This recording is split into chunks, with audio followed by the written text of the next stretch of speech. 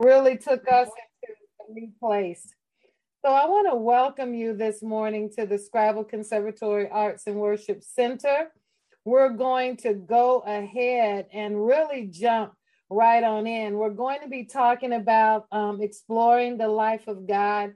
We're going to just look at some things that we don't often think about every single day. I mean, not that we don't think about them at all, but they're not things that we meditate on often. And I believe looking at the Lord this way, from this particular perspective, will keep us encouraged because things are getting harder for a lot of us. Things are changing so rapidly that people are having to live life on their feet. And we need to always be in a position of exploration. Exploration is a term we use a lot inside the scribe school, but not so much inside the conservatory. But I want you to become comfortable with that term. I want you to love that term. I was talking to someone recently, and they were telling me about their conversion story, how they came to the Lord. And I said to them, I said, it's a wonderful story. I enjoy hearing stories like that. And it was just beautiful talking to them because 30 years later, they're still in a good place of recognizing who is at the center, and they're not religious with it. You know, they were raised in the church, but God kept them in such a way that the church system, the machine, it didn't hit them. It didn't consume their lives to the point where they couldn't see God. And I love that because sometimes our spiritual things, it's not just church that makes us religious, but it's sometimes the weird, spooky things that Christians do that are really over the top and unnecessary that can also make life seem so religious.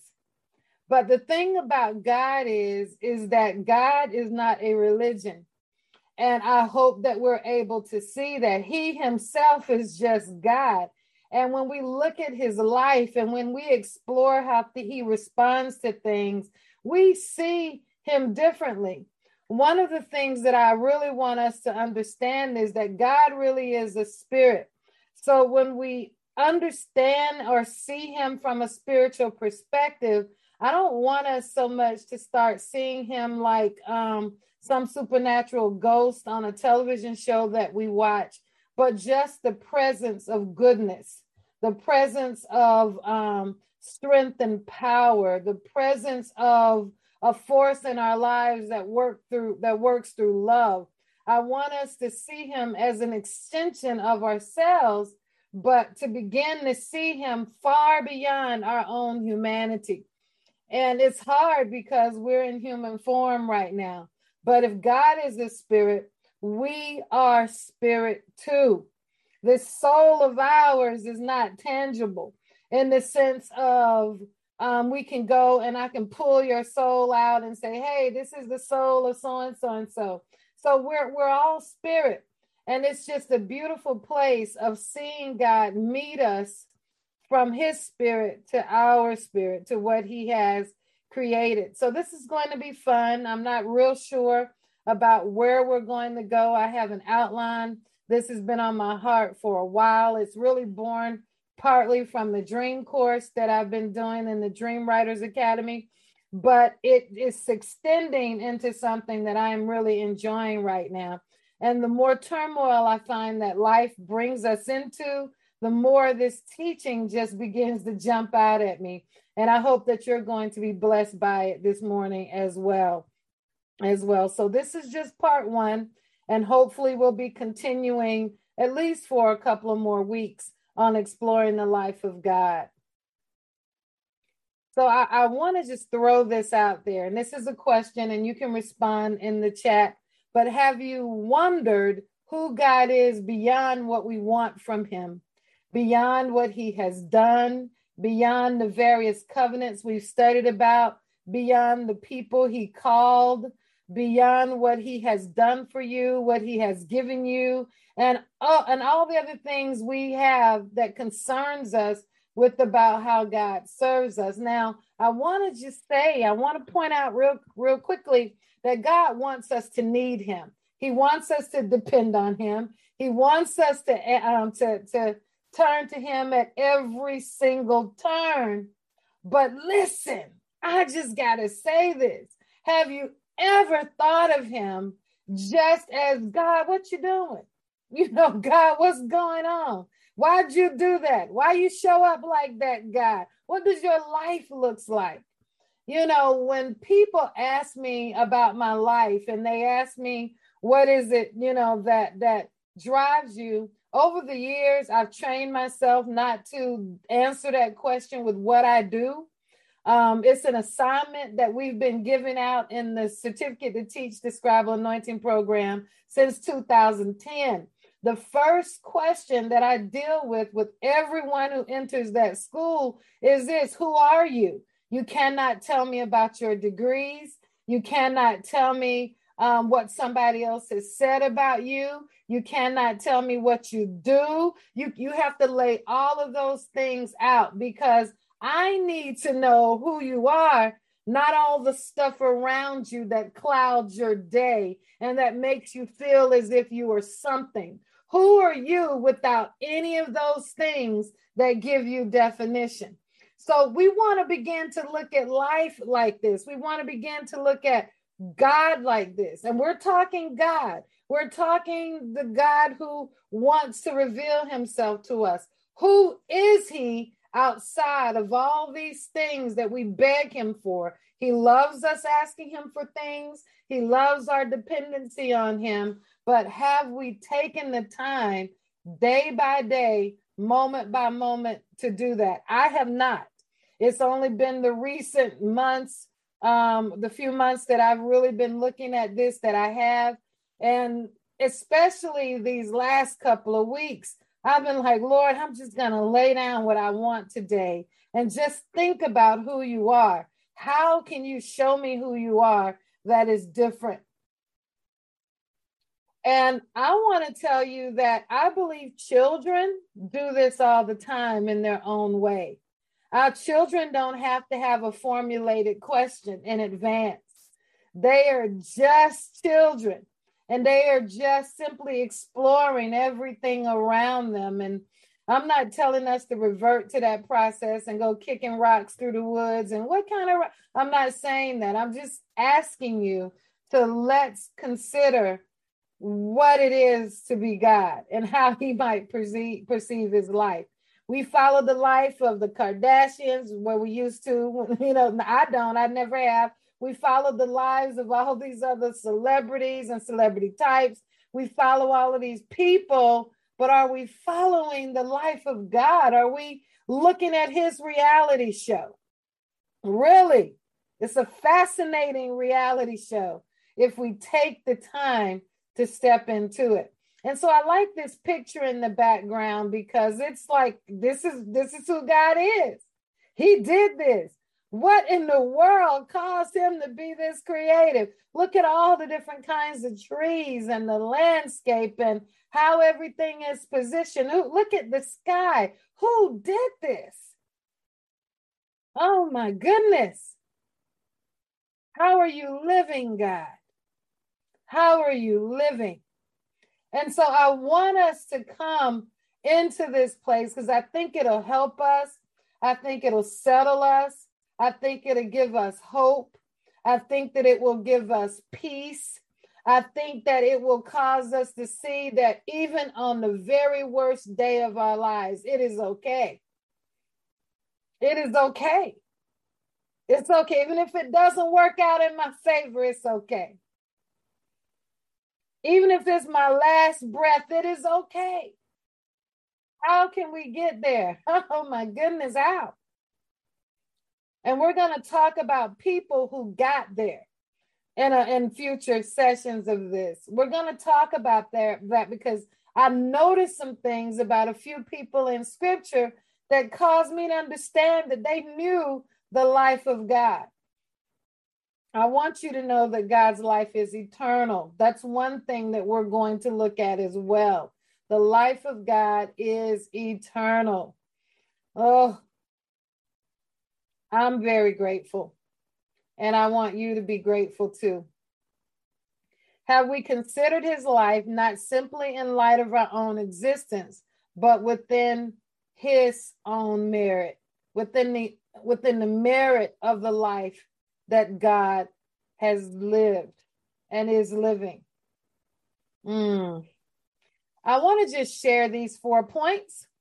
God is omnibenevolent. It means that he is all giving and all good. I'm not sometimes so convinced that we understand that. I know that for years in my life, I was always waiting for God to punish me for something that I'd done. I was always looking for some type of violent rebuke, a snatch, a pullback. It was just the way that I was raised in the gospel. And some of you probably were raised that way too. And as a result, there was this fear, and it made it impossible for us to see God as omnibenevolent. But the scripture tells us God is love. It tells us, taste and see that God is good. It tells us that God will never leave us or forsake us. It tells us that God is comprised of all of these fruit of the Spirit. It tells us all of these things about God, but for some reason, we still perform. We still perform as if we have to prove to ourselves that he is capable of loving us, of being with us, but he is omnibenevolent, all giving and all good. Oh, wow. Just the Lord's word, love, is, we use that word in an American context and a humanistic context, which really is not fair to the gospel message, because that's not how God loves us. He loves us in ahava, in a covenant of marriage.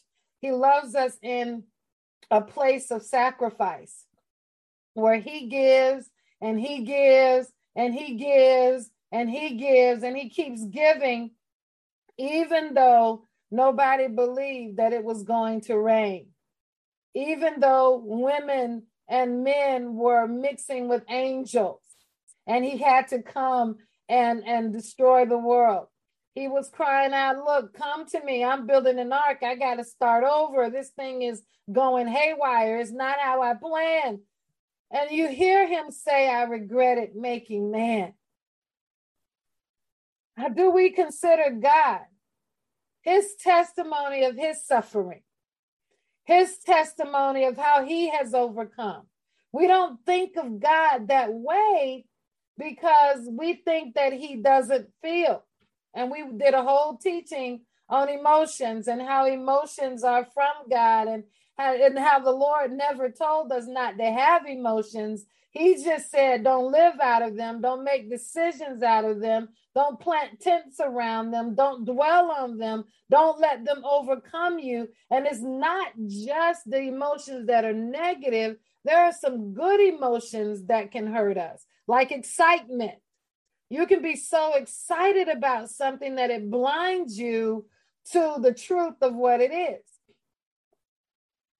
You can be so excited that you throw out all the warning signs, that you just can't see them because you're blinded by your own joy. So God is omnibenevolent. We are familiar with him being omniscient, all-knowing. This is very important in the life of God, because sometimes we don't think he knows everything, especially when disaster out of disaster, trial after trial is happening around us. We're wondering, and I've said this, where are you, God? Where are you? But in the life of God, he's omniscient. There is nothing he does not know. There is nothing he is not aware of. There is nothing that is a surprise or a shock to him. Nothing. He's omniscient. He's also omnipotent, all powerful. Oh, all powerful. Some of us believe he's all powerful. And because, again, of how we were raised and different things like that in the gospel, we think that power is for punishment. We think that power is for judgment only.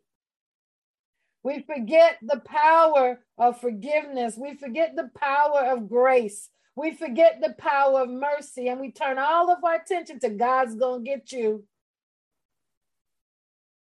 Oh my goodness. In God's life, he is all giving and all good. He is all knowing.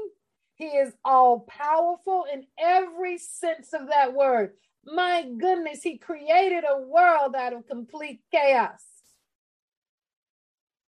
He created a world out of chaos. See, if we really believe him, then we believe all these things are true.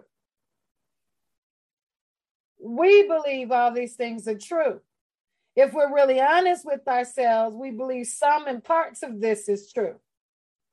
Because it's hard for the heart in human form to understand the magnificence of God. Yes, that's a good one. Someone said God is like the boogeyman. Yes, for some people, for some of us, he is, but he's all powerful, all knowing, all giving, and all good. Even when all hell is breaking loose in your own life, all of those things are still true. He's omniscient, all creative. We love that word when it comes to songs, when it comes to dancing, when it comes to admiring nature, those beautiful pictures I shared with you just a second ago, when it comes to our own creativity, we get that. We get that, but he's also strategically creative.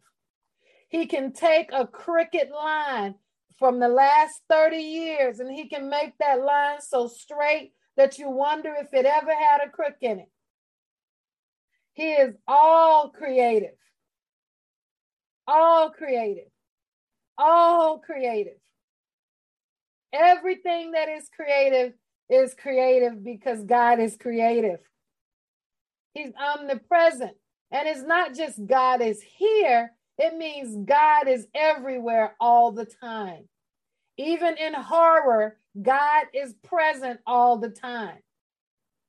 He can't be all knowing and not all present. It doesn't work like that. And not all present. Omnipresent means he's everywhere. One thing that I do personally, but that's a whole nother teaching, but I'm going to share this. Every time I take a breath, not every time, but sometimes when I take a breath, I think about how we don't know where the wind is coming from or where it's going. But I do know if somebody sucked all the air out of the room, I would drop dead. I believe that, we would all drop, we couldn't survive. And I see the wind as the breath of God around us. I see it as such. Without the air that we breathe, there's no oxygen in our blood.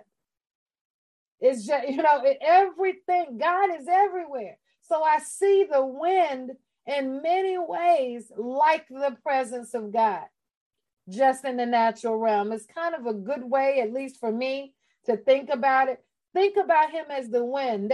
We share wind with everyone around the world. There is no animal, there is no plant, there is no person that we are not sharing the wind with, the air with at this very moment. Think about that. Absolutely, we're connected through breath.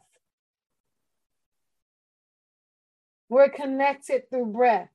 What is this life of God like that he has put all kinds of things together like this?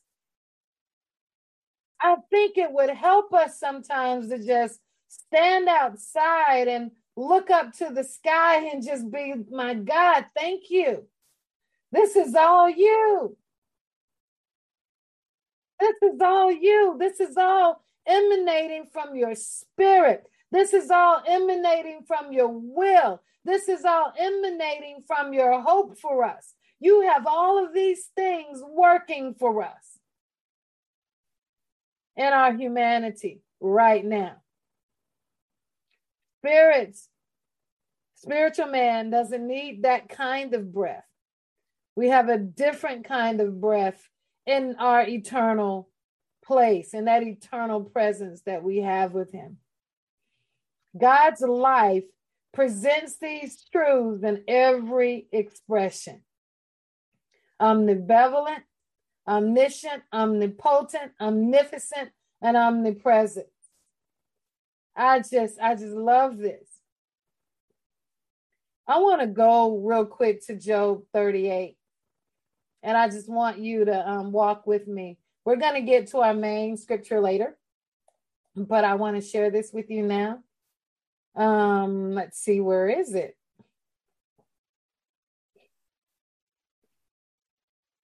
Give me 1 second. I'm going to pull that up, find out where it is, and we'll go there. It's so important for us to be able to tap into the presence of God, to know what he wants for us, to be able to see through fresh eyes, because sometimes the cares of life clouds us so much that we can get lost in, here it is. Here we are. I hope you can see it. Can you all see the passage of scripture? I had to go and change my pages. If not, I'll flip to it. Let me see if I can get there. Hold on. Just make sure. Okay, yeah, that's it. Just want to make sure you can see Job 38. Here we are. So, no, here it is. Job 38 is right here. I just want to read this. I'm going to read it from the Amplified Bible this time because I think there's more meaning there. And I just want to say this about the Bible and reading. Sometimes I go through multiple translations. That helps. I think we need to see it in different ways. But when I'm studying, hardcore studying, I go back to the New King James and the King James for word studies and things like that.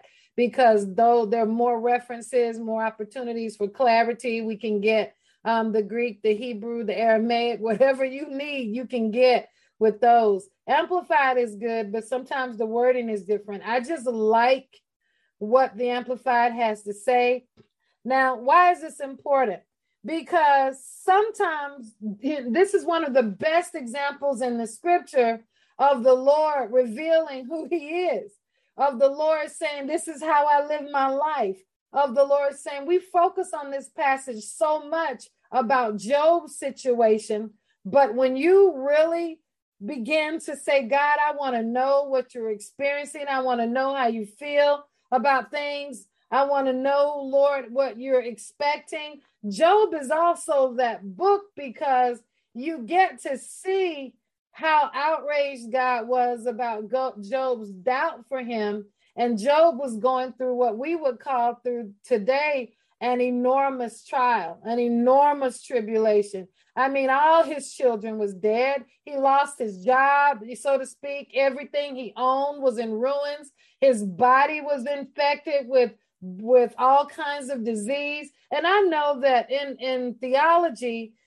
there's debate over whether this is an actual story or whether it's just a wonderful story that proves things of God. So I want you to know that that conversation is out there. I like to look at this as a situation that really happened, and that's what I'm standing on as far as this, because I think, and when I say what really happened, I'm not saying everything that Job went through may have been the way it's written in this particular book, but you do need to know that there's a lot of debate in the theological realm, evangelical and charismatic. It doesn't matter. Lots of debate over whether this story was a parable or whether this story was actually something that took place. But we're going to treat this as a true story. And we're going to put ourselves and our lives in this story right now. And we're going to also see God from the perspective that we need to see God, because I hear a lot of people claiming they're Job, where you can't be Job. Job is Job and Job was Job. We can only be who we are, going through our circumstances and situations where we are. And we need to own that particular part of it. We're not like him in that way. But suffering is suffering regardless of how you're suffering and who is suffering. Grief is grief. No matter how much grief you have, it's still the same emotion. What you're going through in your grief is the same emotion someone else is going through in their grief. The only thing that's different is the circumstances. So we should be able to empathize with one another just based on what those things are. Sorrow is sorrow. Joy is joy. It is what it is. So we are in this place when listening to this story about Job. So we know everything that happened to him. If you don't, I want to encourage you to go back and read the story for yourself.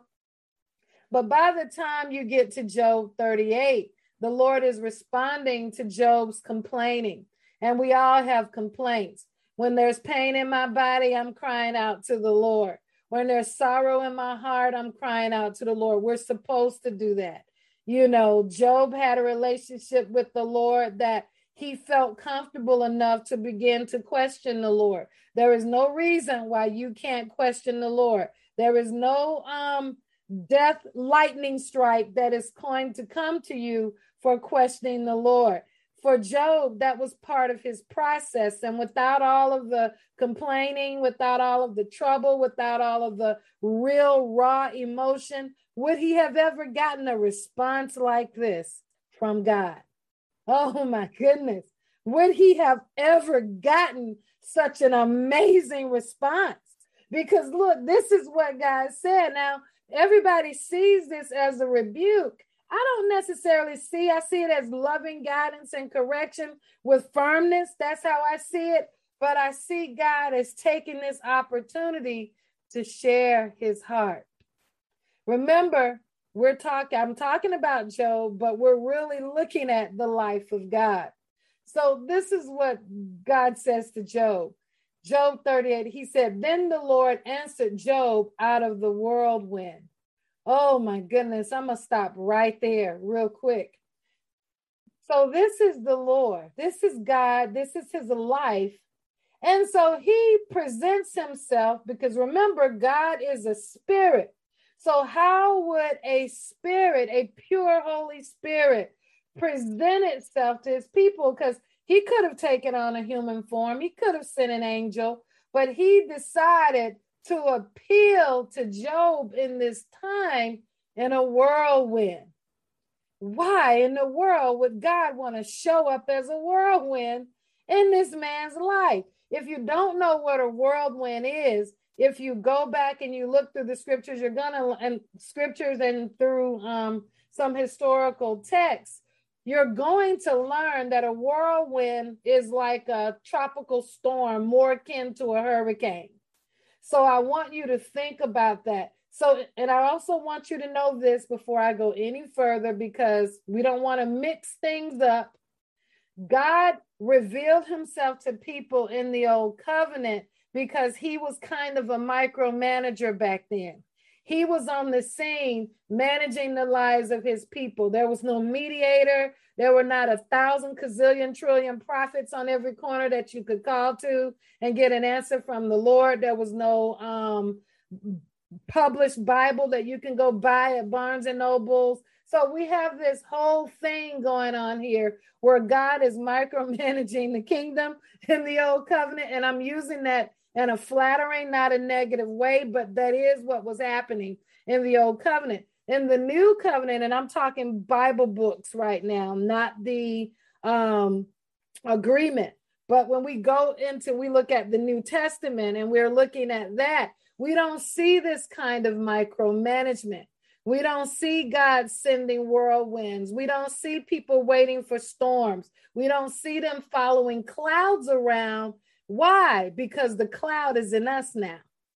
We have the guidance of the Spirit. We're no longer dependent on priests and prophets. The presence of God is shared to everyone equally at a certain point. There's an outpouring that takes place that gives us a newness, and it frees God up of all of the micromanaging he had to do. So the covenants are really new. You have the Old Testament scriptures, and then you have the New Testament scriptures, and the life of God in the Old Covenant is his past. I'm going to say that again. This is very important. We're looking at God's past. When we look at Abraham, Isaac, and Jacob, we're looking at God's past. When we move and we look to Christ, we're looking at the Lord's new day. We're looking at his new life. We're looking at his new move. We're looking at his new management. We're looking at his new strategy. The life of God is not so different from our lives. We have a past and we have a present. Oh my goodness. I hope that you all are following me. If I'm moving too fast, tell me to slow down. I promise you there's a point to this.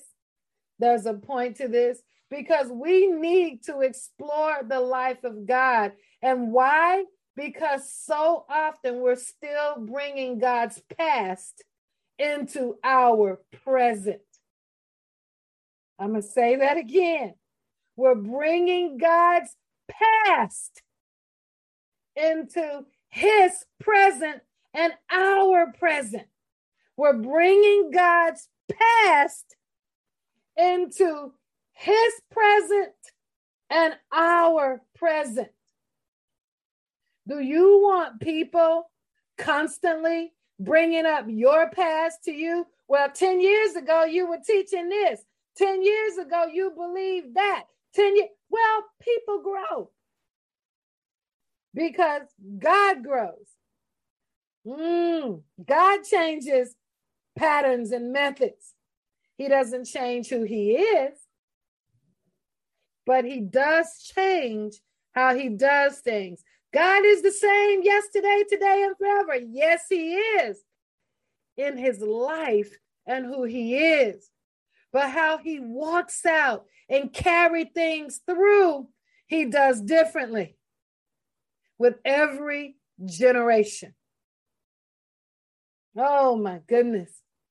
So who is the God that's speaking to Job right now?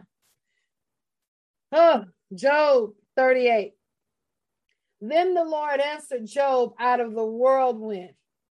How did Job know it was a whirlwind? How did he know it was a storm, a hurricane storm? God came into Job's chaos. Oh my goodness, and he brought calm. But this is what the Lord says. This is what the Lord said. And we're going to look at this.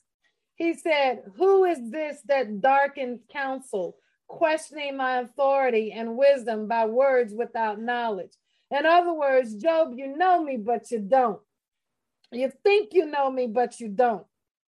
All of this you're going through and you're questioning me now. I thought you knew me. This is God. I want you to hear this from God's perspective. Not just thinking about poor, miserable Job. And why is this important? Because all of us have trials that we go through. All of us have tribulations that we are facing now and things that we will face. Some of us will have or have had some of the most horrific things anyone could imagine in life. And God is meeting Job in this place. But instead of coming with poor baby, I hope you feel better. Maybe you need to take 3 days off from work. Maybe there's something here about God's life that we need to capture. Why didn't God immediately enter in by patting him on the back saying it's going to be okay? What is it that God wanted to reveal in this? Job has 10 children that have died. His wife is turning on him.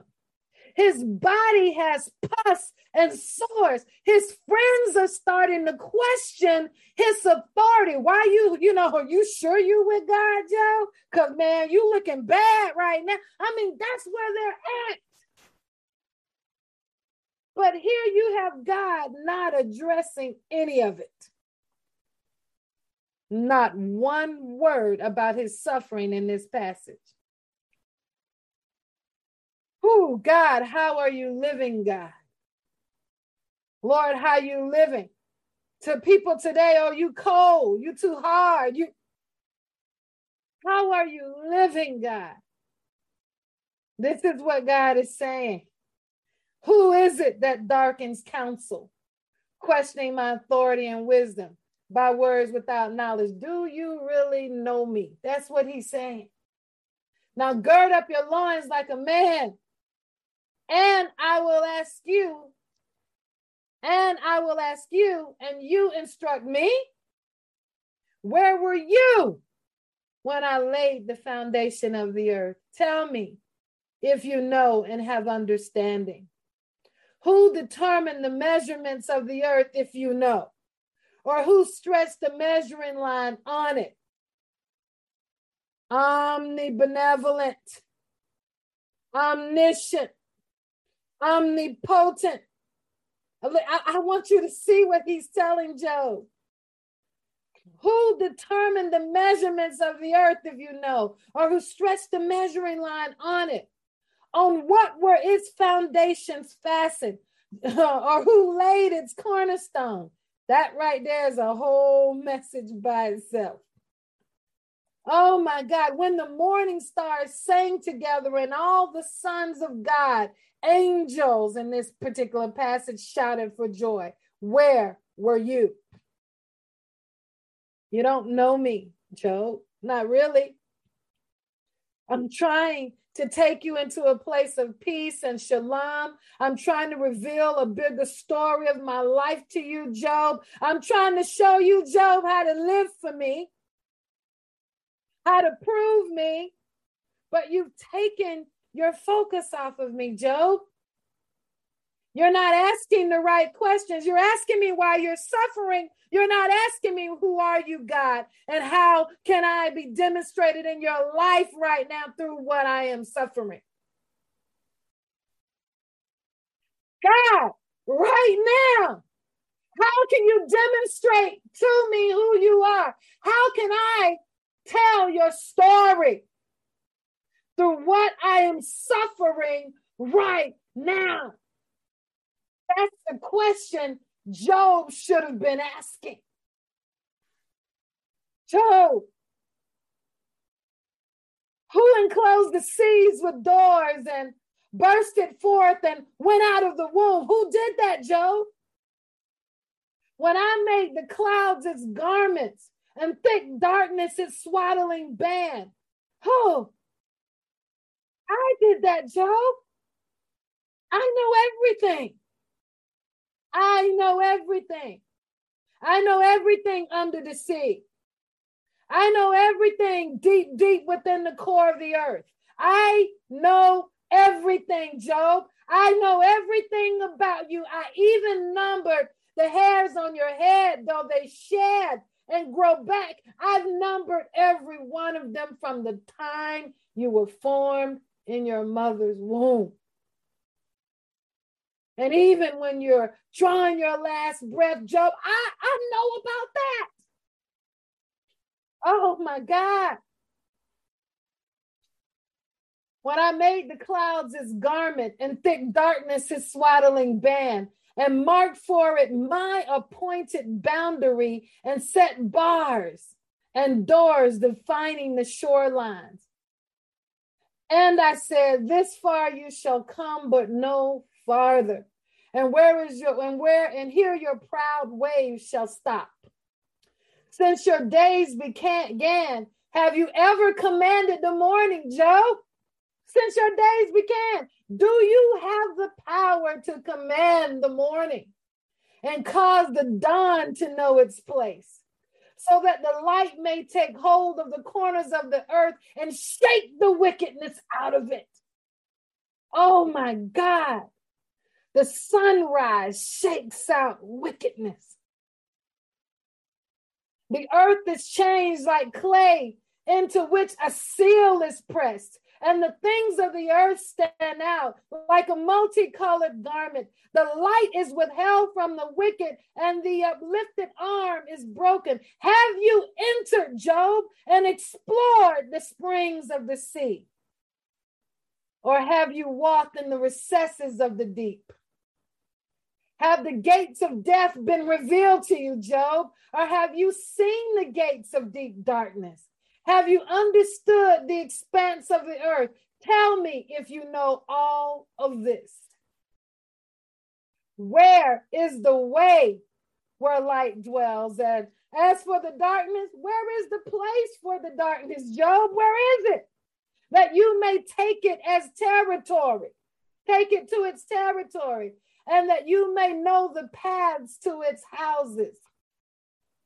You must know, since you were born then, and because you are so extremely old, Job, I guess you know everything. This is what God is saying to him. Oh, you know everything, huh? You think you know everything. What about me, Job? I know everything. This is what God is saying. This is the life that I live, Job. I'm going to read it to you, some passages different in a minute. I want to show you something. He says, have you entered the storehouses of the snow? You mean there's a treasure house in a snowflake? And we know that's true because people have microscopes now, many microscopes, and they can zoom them in on a snowflake and they see immaculate design.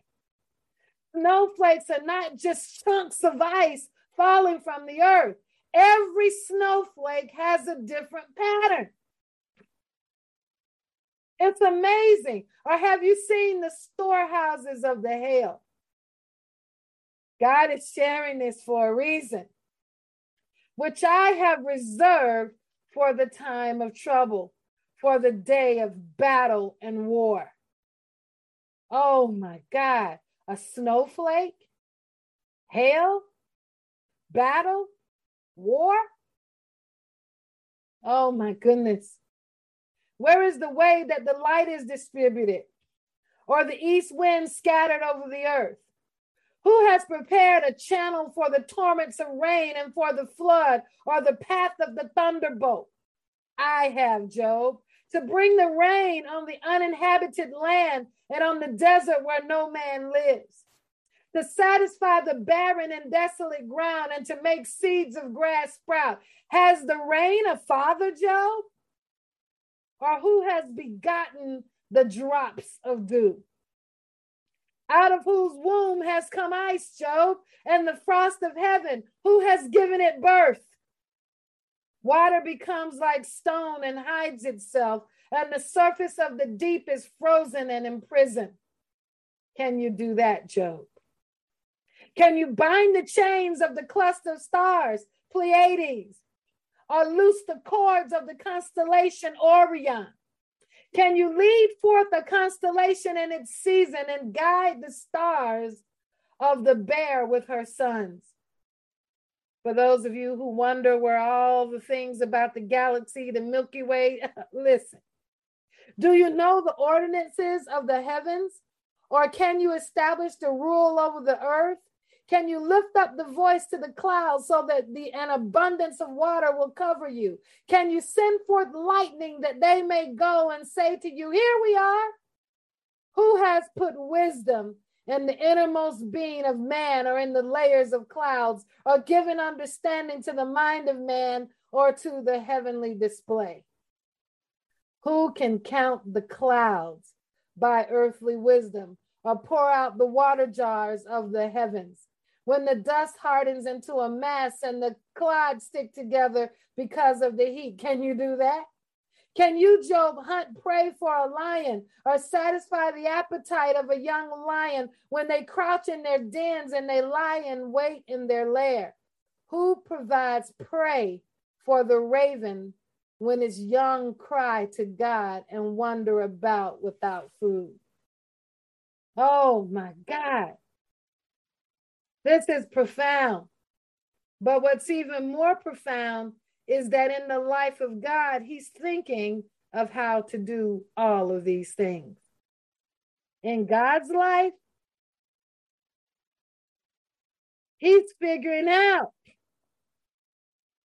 how to lay the foundation. He's figuring out how to determine the measurements of this and that. He worked all of this out in his life. He's the ultimate mathematician, the ultimate scientist, the ultimate medicine man and healer. Everything here. The life of God.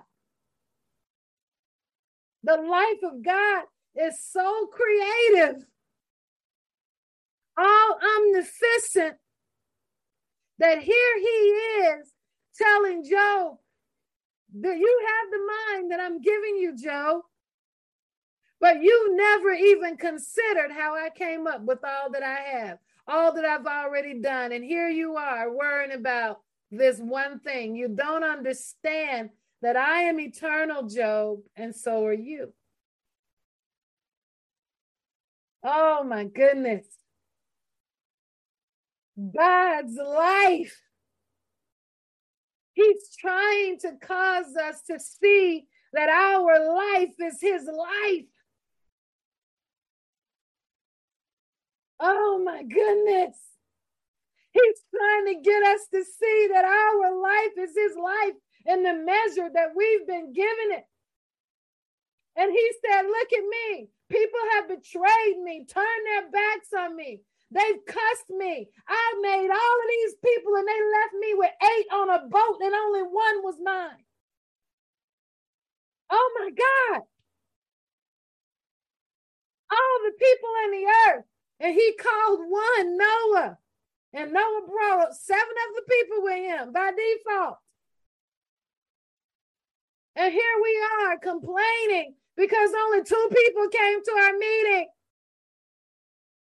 And God is trying to introduce us to his life and bring us into his life. But we're not getting it. Oh my God. It's just amazing when we look at God and his effort and the things that he is setting before us. When we look at how he lives and how he has endured being rejected for eternity, really, in the lifespan of humanity. But there he is. Look at this. All giving and good in spite of. All knowing, and all he wants is for a people who will be all giving and all good through Jesus. All knowing through the measure that they have been given. All powerful in their area of release and their area of positioning in the earth. Omnipotent in the areas that they are called.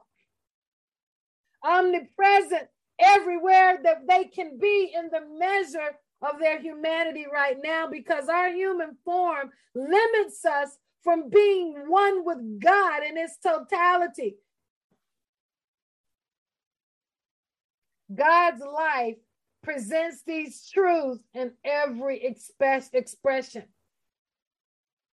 Oh my God, image and likeness, likeness and image. You know, I often tell people, you know, I have no problem with teachings on self-care and wellness, but at what cost? Don't be angry with me. It's a problem when we can't advance into God's likeness.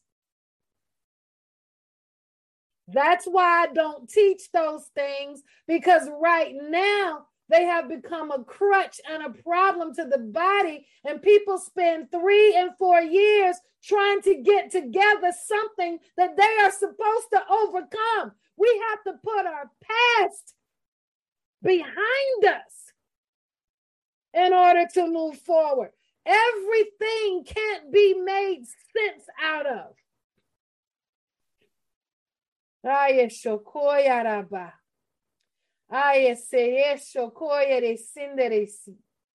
Father, I pray right now for those who have a problem with what I have said.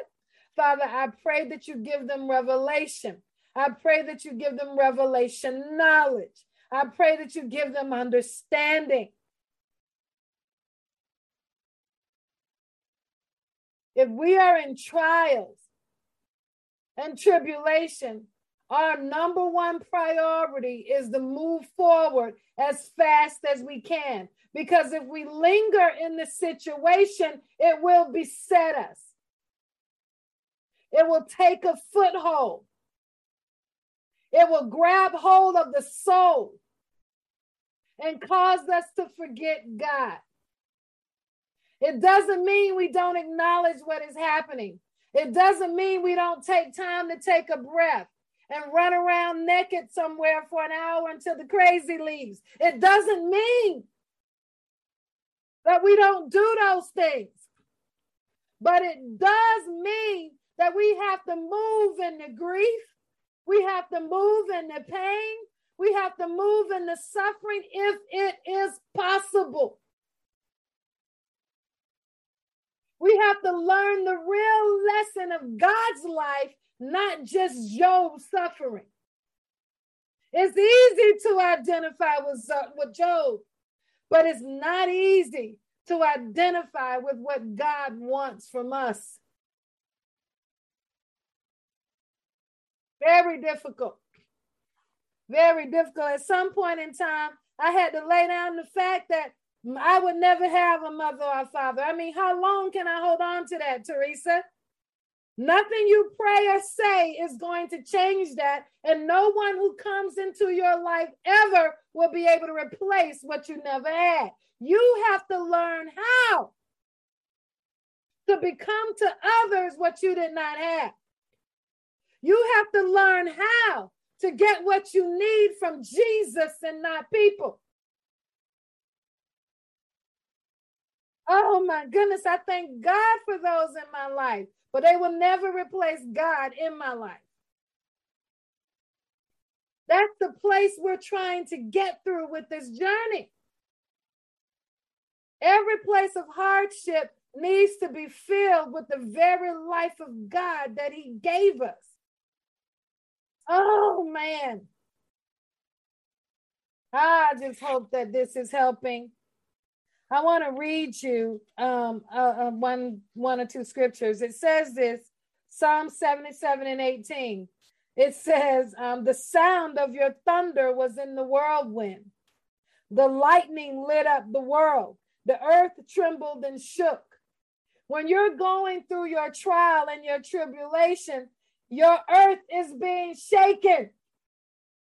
You have to find the voice of thunder in the whirlwind. We have to enter into the life of God that says, Job, you can't do any of this, but I can. Because it's my life. My life in you, Job, is to find and show you the path that needs to be taken. Oh my goodness. I'm showing you the path, Job. Enter it. Oh my goodness. Moving on. 2 Kings. As they were going along and talking, this is Elijah and Elisha. As they were going along and talking, behold, there appeared a chariot of fire and horses of fire, which separated the two of them. And Elijah went up into a whirlwind in heaven. This is for those who thinks the whirlwind and the old covenant always had to be bad. God is able to take us up in his whirlwind. But listen, this is the importance today, because remember, the whirlwind was God's past. The whirlwind was the Spirit of God in the earth, manifesting as God micromanaged things. In this day and time, the whirlwind is in us. We have access to the Holy Spirit at all times. At all times. You do right now. Yes, you do. Yes, you do. You have access to Holy Spirit right now. That whirlwind is in us. When chaos comes, that whirlwind, when we are rooted and grounded and being strengthened, that whirlwind should be blowing like it has never blown before, because the very life source of God, the life that God lives, is within us. I hope that you all are hearing and understanding this part, because we're still going to be building. What can we learn about God, hold on to, and commit to remembrance through these truths? Why do we need to rethink embrace anew the life of God. Because if we can understand the life of God and his capability, we can better understand what we have on the inside of us. Because the life of God is not just his breath. It's who he is in us. Who are you, God, in me? A whirlwind is a controlled type of hurricane. In God's life, this was one of the ways he chose to manifest his presence. God is the Spirit. Oh my God. And he's trying to constantly bring us in a new place. Yesterday was hard, God. If that's what you're saying, today is a new day. Today is a new day. Holy Spirit, the Spirit of God within me. Today is new. Renew your spirit within me. Pray prayers that will be effectual. Pray prayers that will release what is already in you. Get with people that can help you release your own inner whirlwind. Because if you're waiting to be caught up in a whirlwind, you're waiting on what you already have. Oh my goodness. God's testimony is the intentional and specific revelation of himself to humanity. God's testimony is the intentional and specific revelation of himself to humanity. But most people are waiting for the revealing of God through a prophetic word from someone else. Or they're waiting for the revealing of God through a prophetic word. They just waiting to hear God. Let me hear God. Let. Oh my God.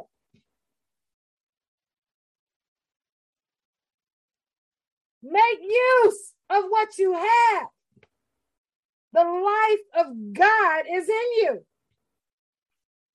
We don't just need a word. We need to trust what he said.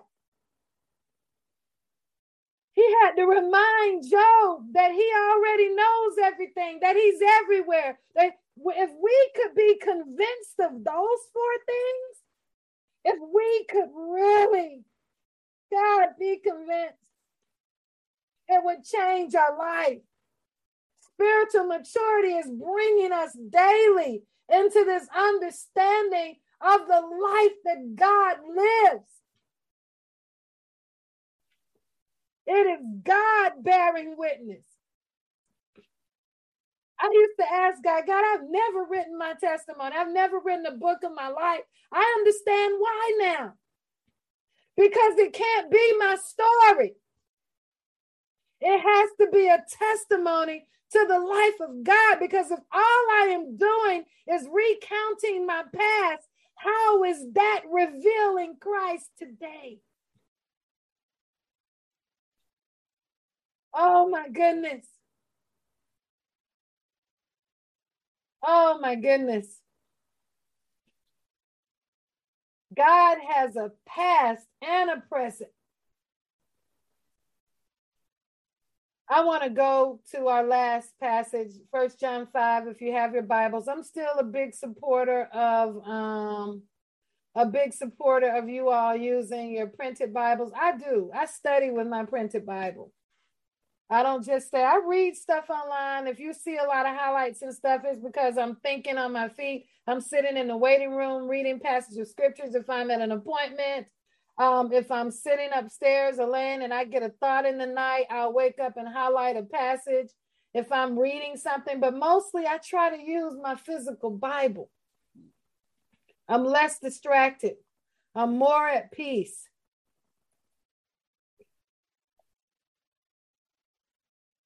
Here we are, 1 John 5. I'm going with the Amplified again. Just bear with me.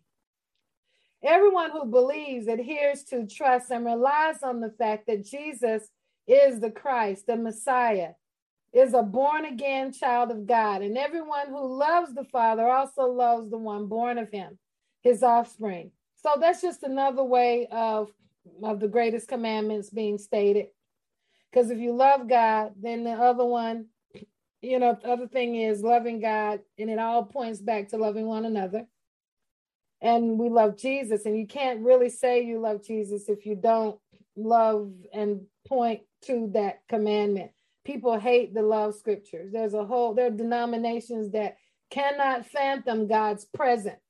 They always want to relate to God's past, and it's killing the body of Christ. God's past is all they care about. They cannot reconcile the two. So that's okay, as long as you can reconcile it. Because we're talking conservators, and we're speaking conserving what is important to God, right? So we know better. We don't have to enter into living in God's past, because he doesn't want that part of his past recounted into the present, because it messes things up. We can talk about it. We can love the whole word, but we have to recognize what Jesus has done. So verse 2, it says this: by this we come to know, recognize, and understand that we love the children of God. When we love God and obey his commandments, orders, charges, when we keep his ordinances and are mindful of his precepts and his teachings. For the true love of God is this, that we do his commands, keep his ordinances, and are mindful of his precepts and teachings. We have to remember. And these orders of his are not irksome. In other words, they shouldn't be grievous to you. They shouldn't be burdensome to you. They shouldn't be oppressive, because the new agreement that God made with Jesus, demands that the law, the yokes, and the bondage be stripped away. And so now we have the law of love, the law of mercy, the law of grace moving in us. So there is no condemnation. It says, for whatever is born of God is victorious over the world. And this is the victory that conquers the world, even our faith. Listen, your victory, whatever happened yesterday, listen, I just hear this. Whatever happened yesterday being the last years of your life before this moment, today is the testimony that you made it. Today is your presence. The testimony of Jesus Christ is that you are here now in this moment, having overcome every single thing that happened all the days of your life up until this moment. Just think about that for a minute. Don't worry about what you're going through in this present time. Consider for a moment that from the conception until the moment you are in right now, God has been faithful to you.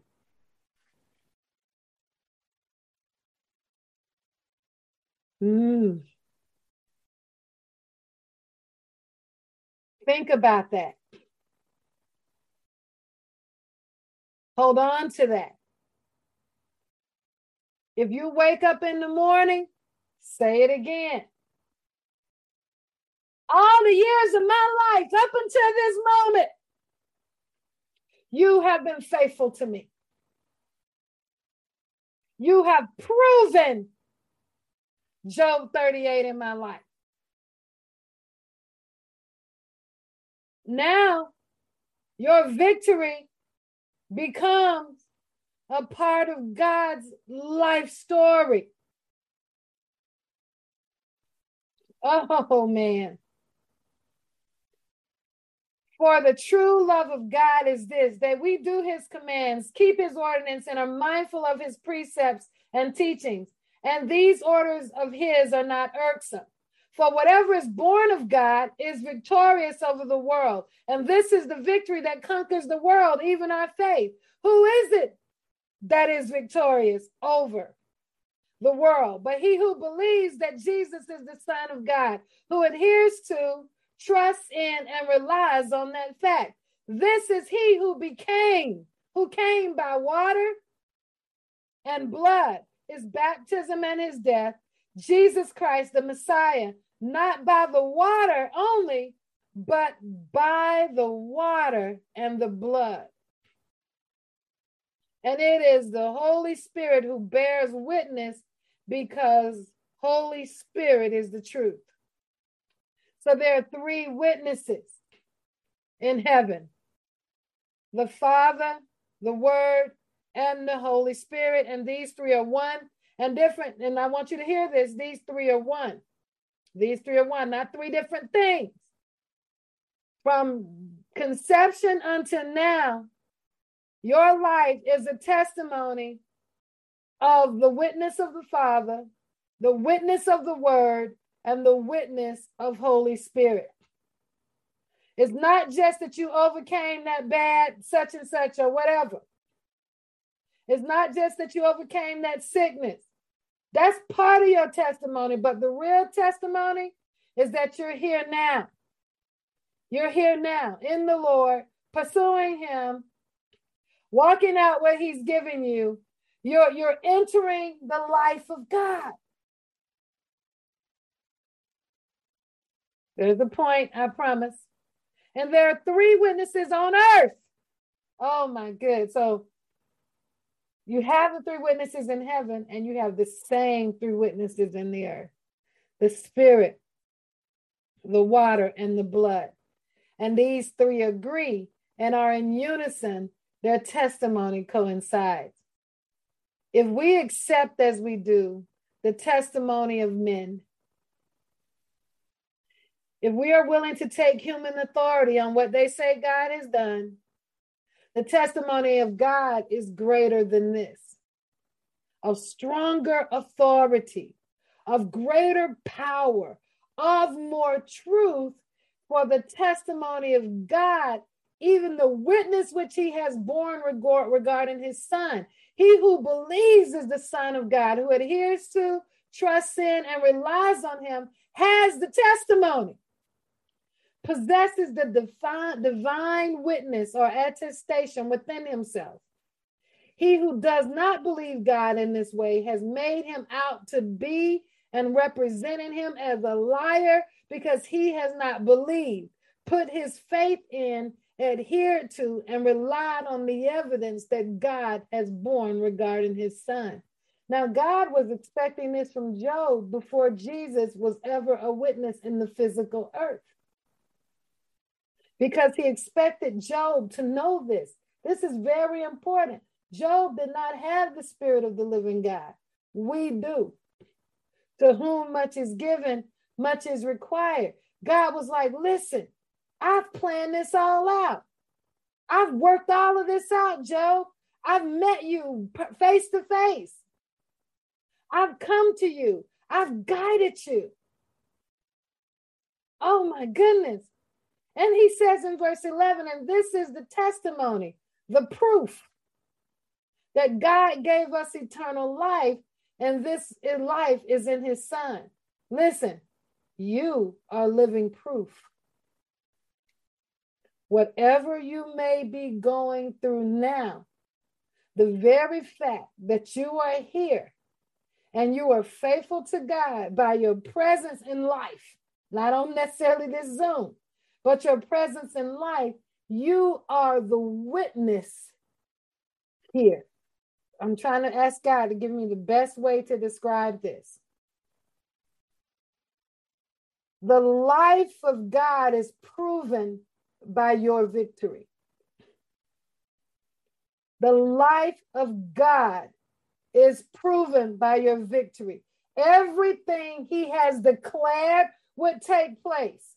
I will never leave you or forsake you. I am your God. You will be my people. Everything I'm writing on the hearts of men. I've saved you by the Spirit, the water, and the blood. Everything that constitutes the creativity, the being everywhere, the foundations, your ability to eat and breathe, grow up, your ability to learn, to think, everything that we see Him proclaim in Job 38 that He did, you are the evidence of His testimony being true.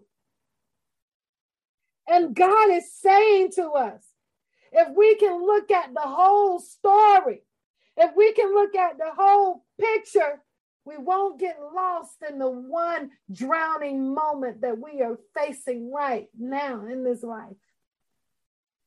Because we will look at the sum of all the years and we will see the hand of God. We will see it.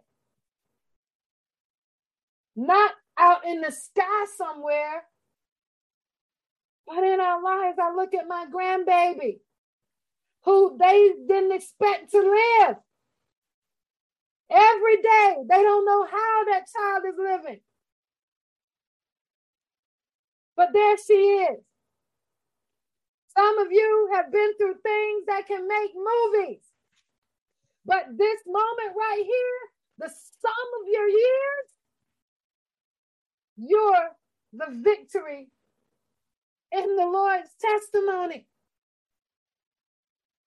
You're the witness.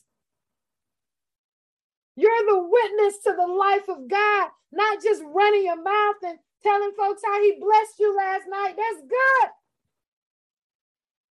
But the testimony of Jesus Christ is the spirit of prophecy, is what God prophesied from the beginning coming to pass in your life.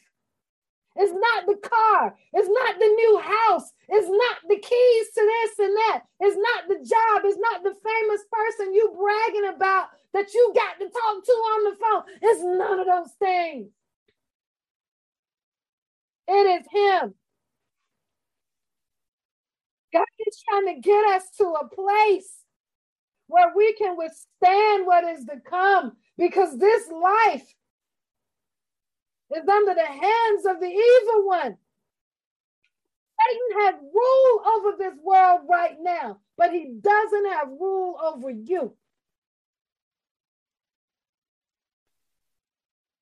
Everybody here needs to say, I'm a witness to the life of God. Oh, man.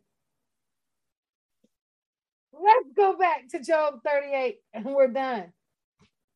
When you read this again, I want you to hear this in a different way. Verse 4, I laid the foundation of the earth for you. Don't you understand that? I determined the measurements of the earth so that it would sustain itself. I stretched it out to make room, make sure there was room for you, Teresa. I used gravity to hold the foundations of the earth in order. I even laid the cornerstone that causes the earth to pivot on a trajectory that it can't fall out into nothingness. When the morning stars that I created sang together, I saw, Teresa, in my holy imagination, the angels. I saw them in the natural. I shouted for joy because they went into worship, because they understood what was happening. I closed the sea with doors so that you wouldn't drown. And I made sure that I put stuff in the sea that you could eat. And when it burst forth and went out the womb, where were you when I caused the sea to do what it did in the earth? And I did it all for you, Teresa. When I made the clouds its garment and the thick darkness its swaddling band. Oh my goodness, I did that. Because I was thinking my whole life, my life has been about you. I marked everything for its appointed time. I set the bars and the doors and I defined the shorelines. I told the storm that it could only come this far and go no further. And I even watched the waves rise up before me. I saw them proud and stern, and they raised up. But I told them they had to stop. Since your days began, Teresa, have you ever commanded the morning and caused the dawn to know its place? No, but I did that for you, Teresa. I told the sun to rise so you could see it and behold its beauty. I told the sun to rise so you could correlate that to my sun. and that his light might take hold of the corners of the earth and raise it up and shake the wickedness out of it. Look at the sunrise in the morning, Teresa. Let me remind you of the light of the world. The earth is changed into clay, into which a seal is pressed in it. I put that seal there, Teresa, and I can break it anytime I want to. And the things of the earth stand out like a multicolored garment. Look, there you are taking a picture of my rainbow. There you are standing before the ocean admiring it. There you are telling people how beautiful the sky is. Oh my God, Teresa, I love that because I created that for you. Oh my goodness, their light is withheld from wickedness, and the uplifted arm is broken. Don't worry what happens, Teresa. The trees might burn, but they're my trees. I commanded them to grow, and I can blow on them and breathe life again. I'm asking you, Teresa, have you entered and explored the springs of the sea? Have you walked in the recesses of the deep? Have you been able to do any of those things? No, I haven't, God. Have the gates of death been revealed to you, Teresa, or have you seen the gates of deep darkness as I have? I created the earth out of chaos. Have you understood the expanse of the earth? Have you? Tell me if you know all of this. Where is the way where light dwells? And as for darkness, where is its place, that you may take it to its territory? Oh my God, the Lord takes darkness to its territory. Where are you, that you may know the paths to its house? Do you know where darkness lives, Teresa? Only I know that. You must know since you were born then, and because you think you know everything. But you don't, Teresa. Have you entered the storehouses of the snow? Have you seen the storehouses of the hail? I took the time, intricate detail, Teresa, to build the storehouse for a flake of snow. And you want me to believe that I can't take care of your problems right now. If you can believe I did this, believe that I can take care of you. The life of God is centered exclusively on Him revealing Himself to us. Not so He can show off, but so that we can really be one with Him and know the power that is within us. Father, I just thank you for the life of God and the exploration and the journey that you have us on today. I pray, Father, that you will touch our hearts and cause us, Lord, to move out of our selfish places. And I know when we're going through, it doesn't seem like we're selfish. It doesn't seem like we are battling against you. And your presence is so strong, and you want us to be in the midst of that. But Father, I pray that we will take a minute and remember that you are God. That we will take a minute and realize, as bad as this is, God is a spirit. I am a spirit. I am a spirit, and I believe that one day I'm going to eternally be with Him without this flesh suit. But while I'm in this flesh right now, God, I need you to teach me how to be with you in every moment where there is crisis in my life, and I don't think I can escape it, and I feel as if I'm going to die. I need a moment to remember and to grow in my remembrance in that moment, God. That is why you're within me, so that I can live your victory. The testimony of Jesus Christ in me is the spirit of prophecy. The testimony of Jesus Christ within me is the spirit of prophecy. The testimony of Jesus Christ within me is the spirit of prophecy. That is the prayer that I will pray today, God, because you have prophesied everything that was, is, and is to come concerning me. And I choose to live in your present, God, and stop bringing up your past. Because the present Jesus, the present Christ, is the only thing that bears witness to me right now and to you. We came by way of water, the Spirit, and the blood. He came that I might have life and have it more abundantly. In Jesus' name. Hallelujah, God. Glory to your name, Father.